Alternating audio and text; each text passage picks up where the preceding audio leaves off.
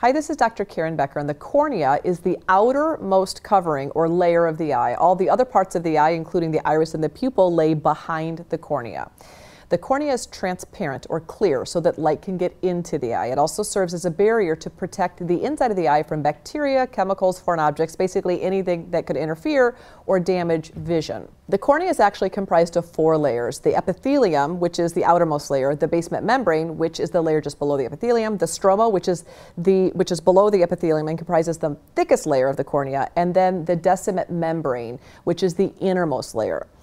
Corneal ulcers are more common in dogs, but kitties can absolutely get them as well. And certain pets, like those with flat faces or brachycephalic breeds, are more prone to corneal ulcers. Corneal ulcers are wounds to the cornea that are typically caused by an abrasion, scratch, puncture, or other trauma to the eye. Other causes can include a foreign body in the eye, so something unnatural being in there, a chemical burn, infection, lack of adequate tears, which we call KCS, the inability to completely close the eyelids, or entropion, where the eyelids roll inwards. Facial paralysis, which can cause the eyes to not blink normally, can also contribute to dry eye, which contributes to corneal ulcers. Corneal ulcers, sometimes called ulcerative keratitis, are a common eye injury in dogs and cats, and they can cause a great deal of irritation and discomfort for your pet. An ulcer can involve 1 layer or up to all 4 layers of the cornea, and a mild or superficial ulcer involves just that outside layer of the epithelium. Ulcers are considered severe or deep when they impact the middle and innermost layers of the cornea. Superficial ulcers result in loss of part of the epithelium.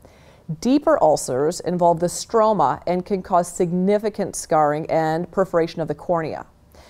When an ulcer extends through the stroma all the way to the descendant membrane, which is a condition known as a desmetocele, the problem is a medical emergency and can result in perforation. You need to go to the doctor right away.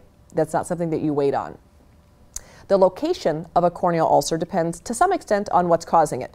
So an ulcer caused by trauma to the eye, like dry eyes or bulging eyes, or if there's a paralyzed facial nerve, most of the time ulcers are located in the center part of the cornea for those dogs and cats. If there's a foreign body trapped underneath the third island, which is in the inside part of the eye, the corneal ulcer is usually seen on the inside half of the cornea, near the nose. If there's entropion, or an unruly eyelash rubbing against the eye, their ulcer will oftentimes be seen in the peripheral parts of the cornea. An immune-mediated disease of the eye can cause ulcers at the borders of the cornea as well. When the cornea is injured, sensitive nerves in the eyes are exposed, and obviously this condition is very, very painful. So you will notice that your pet has constant tears running or more tearing than normal, and your dog or cat will also probably at minimum be squinting or probably paw at her eye. If they're not able to paw, they'll run their face along the couch or on the rug in an attempt to try and soothe the irritation. There can be sensitivity to light and a noticeable film over the eye as well. There can also be mucousy discharge, or the whole eye can look red, inflamed, and obviously quite painful. Your pet may also just try and keep the painful eye closed. So if you just notice that your dog is looking at you and just squinting one eye, you need to be thinking about a possible ulcer. Diagnosing a pet's corneal ulcer involves a thorough examination of the eye and cornea and a direct observation of the ulcer using a diagnostic stain. The stain, or dye, will allow your veterinarian or veterinary ophthalmologist to see the erosions, ulcers, or other injuries to the cornea. It also allows veterinarians to assess how deep the ulcer is in the layers of the cornea. Staining the eye also helps rule out other similar eye conditions that could be similar but not yet exactly the same as corneal ulcers, so that's a really important step. Other tests that your vet or ophthalmologist may want to do is a dry eye test, or a test for KCS. They may want to analyze the facial nerve function, or culture or look for bacteria or fungus in the eyes with a culture and sensitivity. In rare instances, some veterinarians may want to do a blood test to check for the presence of a viral infection or a systemic metabolic disorder that could be affecting the eyes. Most veterinarians have extensive experience treating mild corneal ulcers, but if the eye damage is significant, many veterinarians, including myself, refer these patients to a veterinary ophthalmologist. Veterinary ophthalmologists are trained to just specialize in eyes, and they do it very well. Treatment of a corneal ulcer will depend to some extent on what's causing the injury. So underlying conditions like dry eye, an infection, or disease must be resolved and treated along with the corneal ulcer to prevent a recurrence. Conventional treatments can include topical antimicrobial therapy, topical eye lubricants, eye medications, and certainly drugs to control pain and eyelid muscle spasms as well. Ineffective, counterproductive treatments include oral antibiotics in the vast majority of cases because oral antibiotics actually can't be sufficiently absorbed in a concentration high enough in the cornea to actually prevent infection. So oral antibiotics are usually not prescribed. Topical corticosteroids, or steroids that contain prednisone or its derivatives, and topical anesthetic eye drops should also be avoided during these times of open ulcers because they actually prevent healing from occurring and they can make the ulcer worse. So no steroids if your pet has ulcers. There are many different types of corneal ulcers that your pet can acquire. A superficial ulcer can usually heal in about a week or even less than a week. During treatment, your pet may need to wear an e-collar to prevent the paws from actually creating more damage to the eyes. Deeper, more serious ulcers may require sutures, a conjunctival graft, or we also call them a flap, or a keratotomy, which actually is promoting new cell growth in the eye.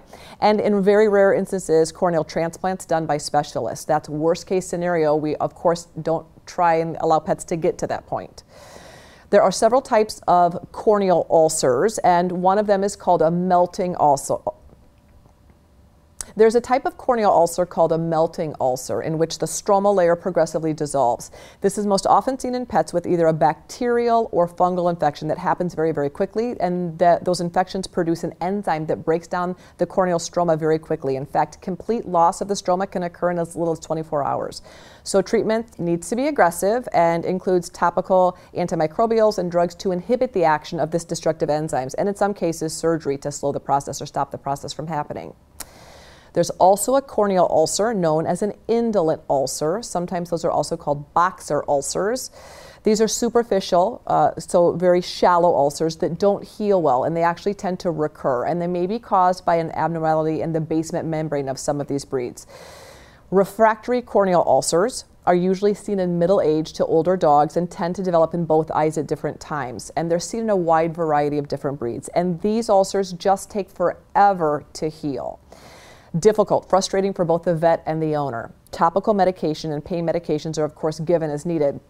But other very topical treatments that can be useful with some of these long-standing chronic ulcers are actually eye drops made from the patient's own serum, which many integrative and proactive veterinarians find actually works better than the drugs that are oftentimes prescribed for these non-healing ulcers. There's also some natural eye drops that can be very beneficial at quickly or rapidly stimulating epithelial growth or new cell growth, including eye drops that contain glycosaminoglycans like chondroitin sulfate, as well as N-acetylcysteine eye drops and aminochloroic eye drop solutions that are made specifically for patients' eyes. Offering these patients that have chronic ulcers an antioxidant-rich diet is also something that I recommend. So I recommend abundant food sources of foods that are naturally high in vitamin E, beta-carotene, selenium, and omega-3 fatty acids. Integrative veterinarians can also offer you a variety of helpful Chinese herbs and a wide variety of other types of nutraceuticals that are really beneficial for the eyes that can be wonderful at not only helping ulcers to heal, but encouraging those ulcers to not reform through appropriate nutritional support.